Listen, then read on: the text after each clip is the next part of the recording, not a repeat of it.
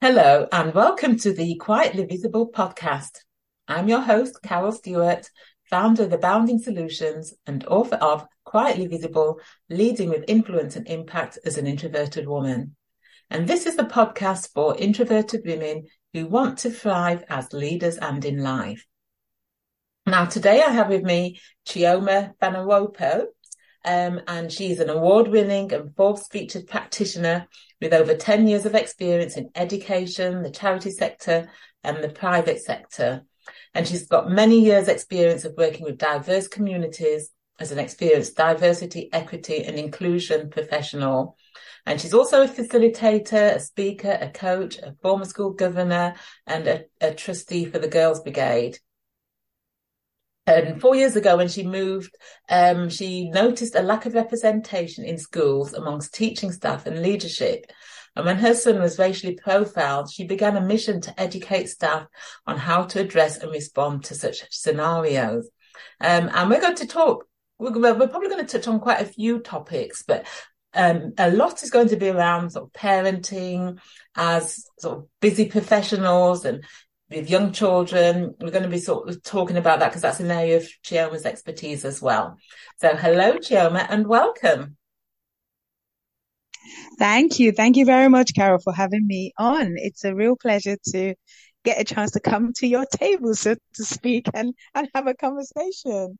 Yes, and it's great to have you here, and particularly the topic of parenting when you're a busy professional, got a demanding role, and then you're raising young children. And I haven't actually had anybody on my podcast talking about that, so it's great to have you here. So just tell us a little bit about yourself and what you do in a bit more than what I've shared. Thank you. Yeah, so my name is Chioma Fanawopo, and I'm a mom of two boys. And I say boys because boys are different to girls in many ways. And my eldest is 17, nearly 18, and my younger one is 10, nearly 11. So they're both at transitional ages. One is moving from primary to secondary, and the other one is moving from sixth form to university or post 18. So we're quite a busy time in their lives of transition as well. And I have worked in communities for about 18 years. So my journey started off in education, working with families, children, parents, teaching. Then I moved into youth work, and I worked with young people, running a youth project for about 3 years. And it was actually during running that project that I started to notice I started to notice the demands that was on parents and how difficult it could be for a parent trying to juggle raising children, career, C-suite leader, and what it took to really have that balance as a parent. And I started to support some parents who were, say, having difficulties with their children in schools, um, navigating the education system, but also started running work parents. And so during the pandemic, myself and a school nurse friend, we knew that there were lots of moms who were suddenly, because we know that a lot of moms tend to do the caregiving of children. And so we knew that a lot of them were suddenly home with their children 24 hours a day, having to navigate working full time, homeschooling, and all the demands of parenting. So we ran a 6-week workshop for parents on Zoom, and it was great because it was a safe space for parents to come to, and we talked a lot about self-care because as a parent, I'm a big advocate for self-care, and also tools to support parents in order to make them better and intentional in their parenting. And then alongside that, what I do with parents, I have just finished a 6-week workshop for parents again, looking at things around rites of passage for teenagers, adolescent development, child development, boundaries, family goals, parenting style. So a breadth of parenting and what it looks like. Because I really know that there isn't a manual out there for parents. So parenting, especially in the 21st century, is so different to say maybe when we were growing up. And so really it's about equipping parents with the tools so that they can feel more confident and not have mom guilt, because I hear about mom guilt a lot, see mom guilt a lot. And so it's really giving parents the tools so that they can parent in the 21st century in a way that works for them as well. Yeah, well, there's so much of what you said that I want to sort of tap into, but if you could start with mum guilt, Mm-hmm. because there is a lot of pressure on mums, on women, um, Yeah. and women are sort of told, oh, you can have it all, and then they weren't working full time, and they may feel guilty because Yeah.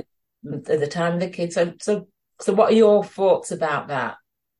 Right. So I say mom guilt is real, but we do not have to buy into that. Once you know that you're doing your best as a mom, you do not need to buy into that mom guilt.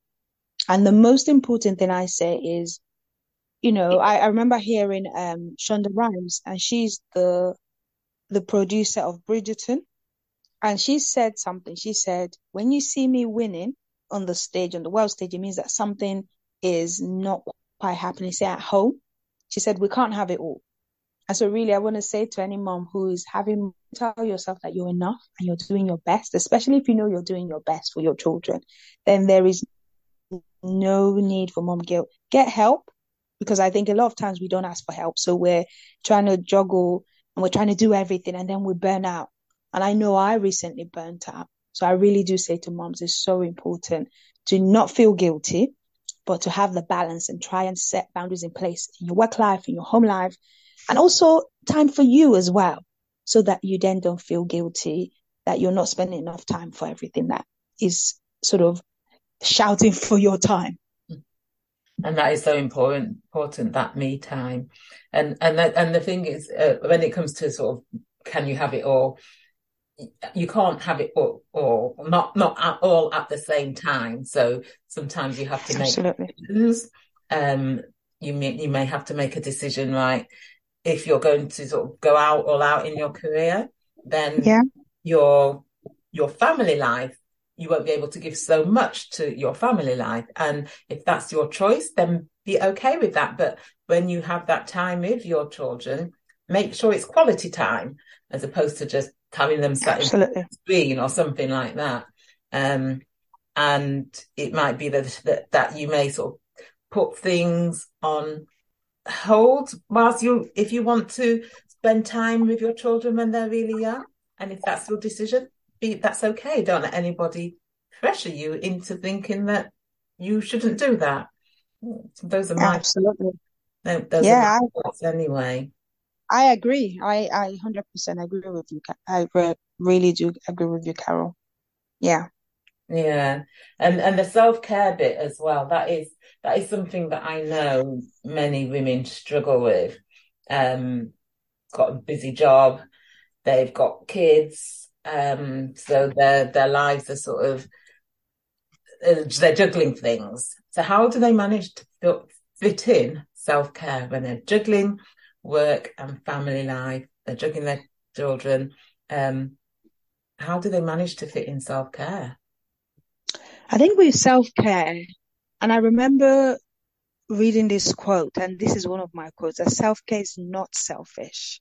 And I'm reminded of when you fly on the aeroplane, usually the flight attendants will tell you if there's an emergency, give yourself your oxygen mask first before you put it on a child. And so self-care is precisely that, an opportunity to look after yourself, fill yourself up so that you have enough in you to then give to your children and those around you. So I'll give an example. And self-care doesn't have to be expensive, doesn't have to be difficult. It can be little simple things you do. So for instance, if you have young children, just even being able to run a bath for yourself, say Friday night, and you say, this is mommy's time, an hour to just be in a bath, run yourself a bath with some candles, with some salt, and maybe read a book. If you have young children, asking for help, say family members, and say, can you, a neighbor or someone, just please, can you have them for an hour? and you give yourself what you need. And it was something my therapist taught me about giving yourself what you need. So self-care does not have to be expensive. It can be half an hour. I remember seeing this meme, can I go to the toilet alone? Especially when you have really young children, they want to come everywhere with you. Yeah. So, so self-care is those small steps. Sometimes it could just be for your birthday. You're like, maybe you book for them to go to a childminders for 2 hours if you have young children, or they're at school, and you take your annual leave and you treat yourself. Because as moms, we're really bad at this. And I know that was me. I was that mom that never did anything for myself. But also I have a mother who did precisely that. And in her late 60s, she was so resentful, so angry, so bitter, because she said, I never did anything for myself. All I thought about was the children. And she got ill and she couldn't really enjoy herself. So she got really resentful about it. And it really taught me a lesson about self-care, making time for me. Because in order for us to give the best versions of ourselves to our families, we need to fill our cups first. And you can't give from an empty cup. And so self-care doesn't have to be expensive. It can be simple things. Over to you, Carol. And you took the words out of my mouth, because that's what I was just going to say. You can't pour from an empty cup. So that is crucial. And, sometimes women, mothers, carers, they give so much to others rather than themselves. And, as you said, just that little bit of self-care, it doesn't have to be expensive. It'll be an investment in yourself, in your time, and it will just give you so much back in return. Yeah. So in terms of the as an investment, I think that's. Sorry, go on. No, I was just saying I agree with you about an investment in yourself, and I think that's the way we have to see it, and not see it as selfishness, because I think society says, as a mom, surely you can't think of yourself. It's selfish, but that's why that quote is really good. Self-care is not selfish. It's self-love, actually, and it's self-preservation. Yeah. So on your workshops, what sort of things do you sort of teach or share with the parents? So a few things. So one of the things I tend to share with parents is actually time to celebrate themselves, because I think as parents, as moms, we don't celebrate ourselves enough. We're usually, like I said, either riddled with mom guilt or we're, burnt out. So it's the moment to acknowledge the great things that we're doing for our families, our children, and then some tools on how, and skills, so we can look at things like parenting styles, because usually many people know and some don't, like their parenting styles. So we look at different styles, and then we'll also look at things like love languages. So knowing your own love language, and then identifying your children's ones so that you know how to give to them. Because you might be, so for instance, there are some people like words of affirmation, and there are different types of love language. So, but in identifying it, it helps you to love your child better, because you understand their love language and how they receive love.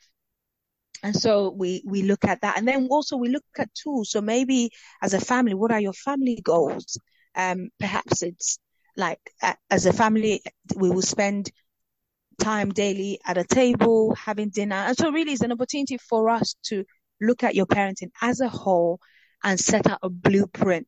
Because I think with a lot of things, our careers we do, but sometimes I feel like when it comes to family life, we're not always as intentional. So it's an opportunity for us to really be intentional, and also a safe space for moms to come, because there aren't enough safe spaces for mothers to come and know that other moms get them and understand them. So I also have a Facebook group that, with a lot of moms in there, and there are interesting things and tools that moms can access to support in their parenting journey. Yeah. And one of the things that you mentioned earlier is that there is no manual, for parenting. You give birth to this child, or you're given this child, And then it's trying to figure it out, sometimes on your own. Sometimes you may have family that can support you. You may have a supportive partner, husband, or a partner. Yeah, absolutely. Um, Yeah. and then sometimes we may look at how our parents or how our carers raised us, but that's not necessarily may not necessarily be appropriate for raising our children or your children, is it? It's because, Yeah. yeah, uh-huh. Yeah, you're right. You're right. And I think another reason while I run the workshop is for parents to an opportunity to maybe reparent themselves as well, because some of us might have had not great experience of parenting. So for some people, they might have had great parents and they have positive role models to follow and to emulate. For some people, they might not have had that.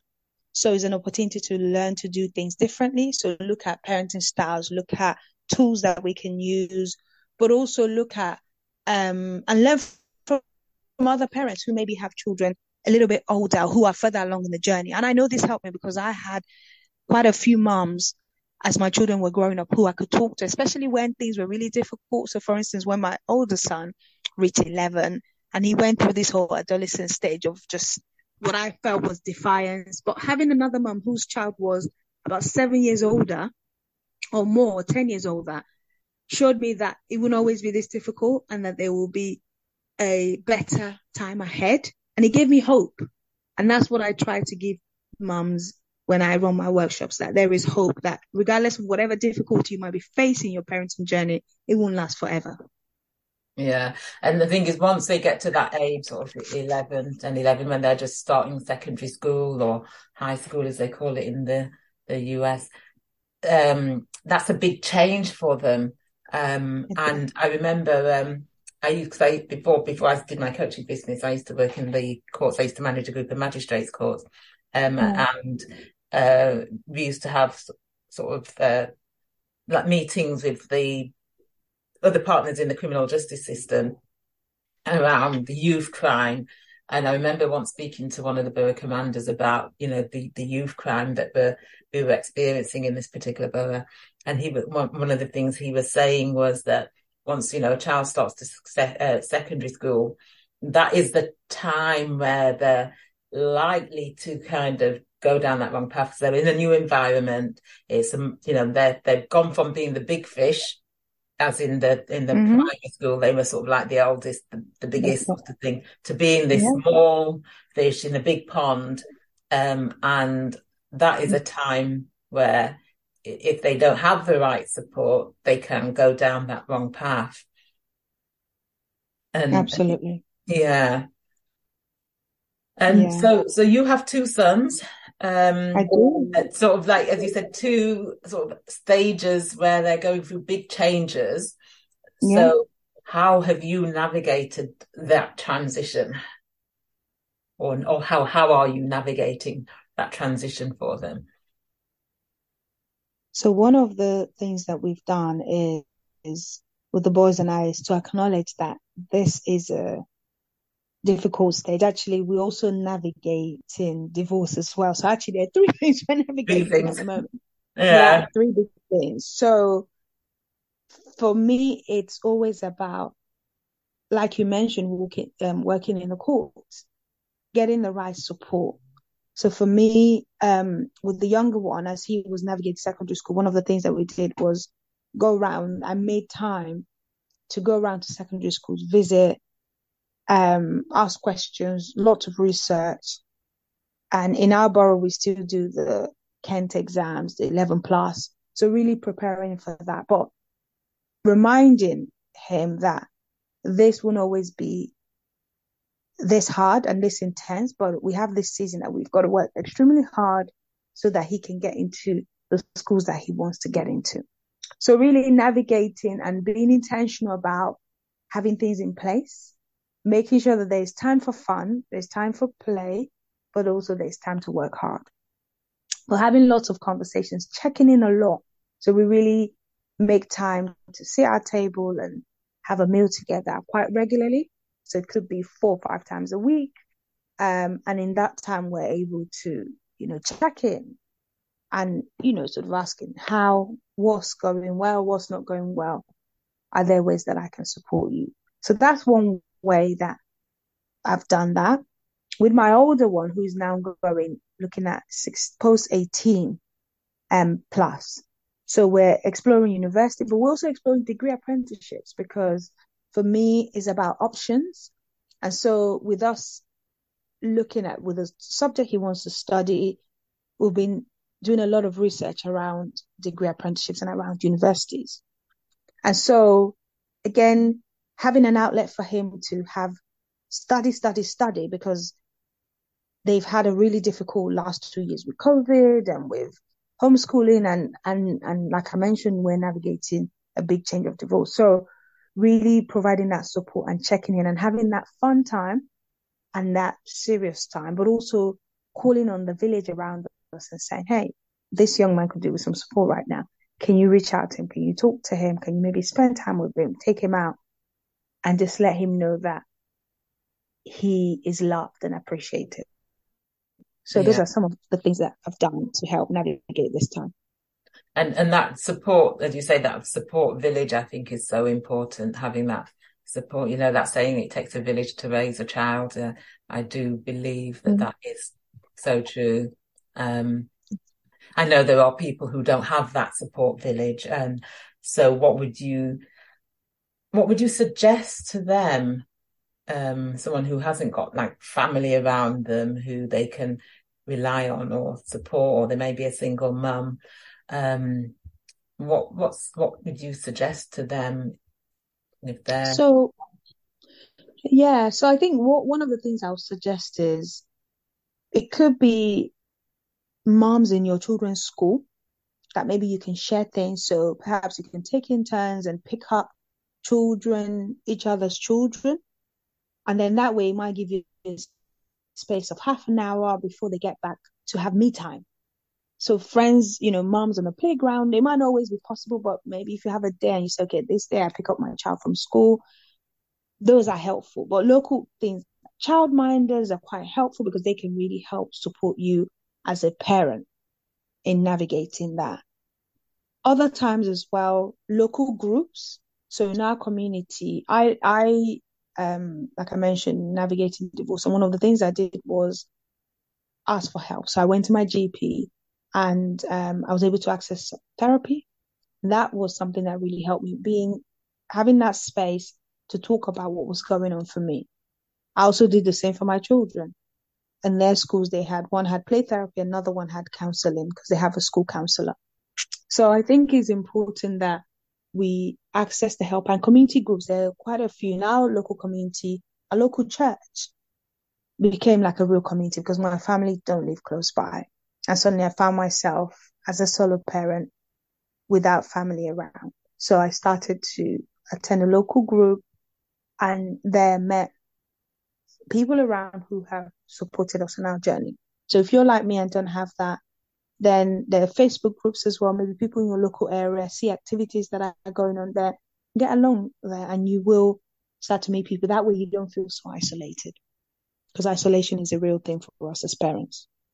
Yeah, and I think that is so true. Because I sort of became a single mum and my son was 6 or 7 years old. And most of my family weren't around. So, and I sort of think if I'd had social media, like Facebook groups and things like that, then that would have made such a big difference to me back then. But those things weren't around then. So it's great that we do have that. People can get that support or develop those communities in that way. Absolutely. Yeah. And so in terms of like, your son who's 17, sort of navigating through those teenage years. Well done for getting him through, because I know it is not easy with young boys. They get such a hard time as well. There's a lot of peer pressure as well. So it's great that you've navigated those sort of 13 to 15, 16 year old times where it can go in the total opposite direction to what you want it to. Yeah. Yeah, you're absolutely right. And I'm really thankful for the people around us that have helped us, but also he's a good kid. I can only say that he's a great young man with good head on his shoulders. And he has made this stage easy. And I also wonder if some of it are, I think for me, the understanding that adolescent development is a part of identity. They're trying to find themselves. They're trying to explore. They're trying to make new connections and going with the flow and really talking to them a lot and asking them questions, but also creating an opportunity in the home and that safe space for them to be. Because I always say that children will be themselves somewhere. You either allow them to be themselves at home so that they can bring their true selves home, or they'll be themselves outside. And I know for me, I've always said to my boys that you can be your true self here. And so you can ask those difficult questions and we can have those difficult conversations. And even talking about things like stop and search. I remember talking to my son when he turned 14 and I told him about stop and search. I said, this is what you do if you're ever stopped by the police. You respectfully address the officers and I talked him through. So for me, and I'm thankful for my profession because it's helped me to see some of these things before they happen. So like the stop and search and the different things and really being able to communicate and even having the conversations around things like relationships, like, and I remember when he turned, I think it was like 13, 14, we sort of read the book about, the body and hormones and teenage stuff. And it was a bit embarrassing for him, but we had the conversation because he was like, Mom, I don't really want to talk to you about it. but we still had the conversation anyway. And it was awkward, but we got the basics of the conversation down, which was important. And I think that is so important because the thing is, if they're not going to learn from the home, they will learn from somewhere, and what they may learn from outside sources may not necessarily be the right things that they pick up or Absolutely. Their friends tell them and so forth. And there's something that you talked about is creating that environment whereby they can be their true selves, and asking those questions and they're having those conversations and listening. I think is so important, that parents listen to their children. Yeah. Yeah. Absolutely.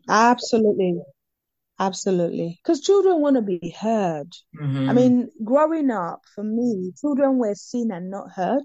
Yeah.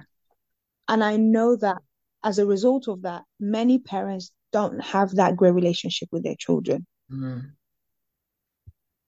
Especially if the parents were especially if the parents were too busy, didn't have time for them. So it's really important that we make that space, that safe space. And I saw this working in schools, in primary schools. I always said, wow, some of those children, the things they're doing in school, they will never do at home because they felt more comfortable at home, so rather at school. So it really is about creating that conducive environment in your home so that your child knows that they can talk to you about anything and for you not to freak out. It might be like things they've done and you're like, oh my goodness.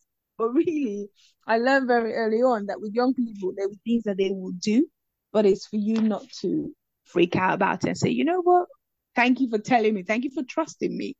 Because it is a real trust thing that they've entrusted you with their information or whatever is going on for them. And it's for us to handle it very carefully. Because if they trust us, they will come back and tell us again and again. But also, if we've made that time for them in the early days, they can trust us when they're older and when they're teenagers. Yeah. And that's something that I really wanted to cultivate in the home, that the boys know that they can always talk to me. I might not always agree with it. I might not like the way they say it, but they can talk to me. And that is so important. So that means that as they're navigating the their path, the challenges, the external pressures, the peer pressures, and so forth.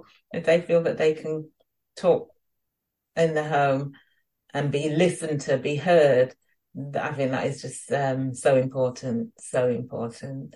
I sort of remember sort of trying to support somebody whose son, when he got to 14, he was going off the rails, and sort of having a conversation with him on a one-to-one, and he said to me that his mum doesn't listen to him, and she found that quite hard at first because she was really trying, but I think the fact that he just felt that she didn't listen, I guess she was always talking to him or talking at him, but once she sort of had that realization, and then sort of made the effort to listen more. I think it's so important. It is. It really is. I think listening, we underestimate the value, the power of listening. And I know you talk about this a lot in your work, for women who are introverted, that they do a lot of listening. And I think it's the same for us as parents, to do more of those listening to our children. What are they saying? What's really going on for them?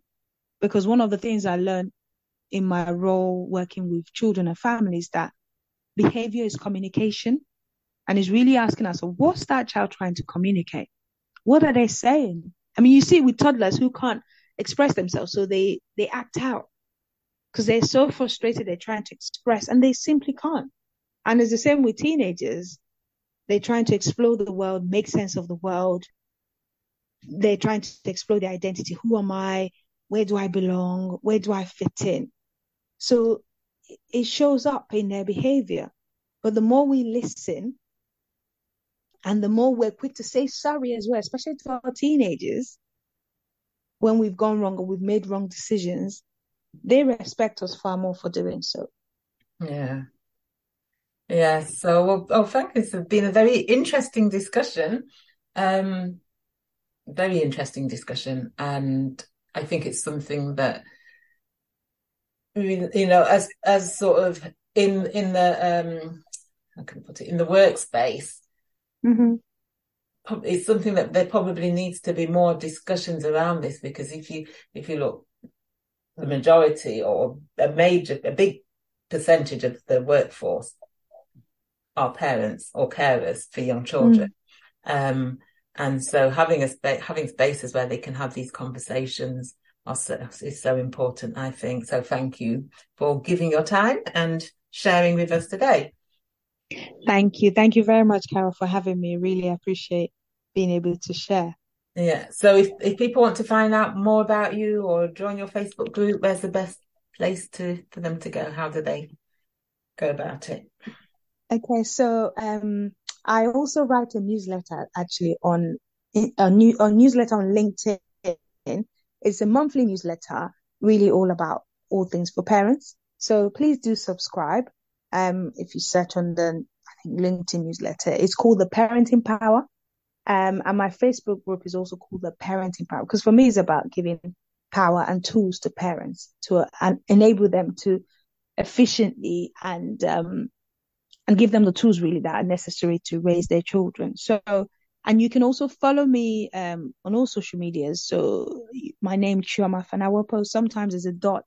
I think on Instagram is chioma.fanawopo. But on LinkedIn, you can search for me and I'll spell that phonetically. So I don't know if it's worth doing it, but it might be helpful. But I guess you probably will put the link in the... Yeah, I'll put the link. But yes, if you want to spell it in case people don't read the blurb. Okay. So Chioma, spelled Charlie, Hotel, India, Oscar, Mike, Alpha. So Chioma. And then my last name, Fanawopo, is quite phonetic. So it's Fanawopo. So if you search for me, Chioma Fanawopo, you'll find me on all platforms under that name. Okay, so thank you, Chioma. And do go and check out the Parenting Power newsletter on LinkedIn and her Parenting Power Facebook group. and follow her on social media. It's been a pleasure having you on the podcast, Chioma. Thank you very much. Thank you, Carol. Bye-bye. So thank you for listening, everybody. And if you're wanting to increase your confidence, influence, and impact, then go to my website, aboundingsolutions.com. There's a free assessment on there that you can complete that will give you ideas of areas that you can focus on. And so until the next time, bye.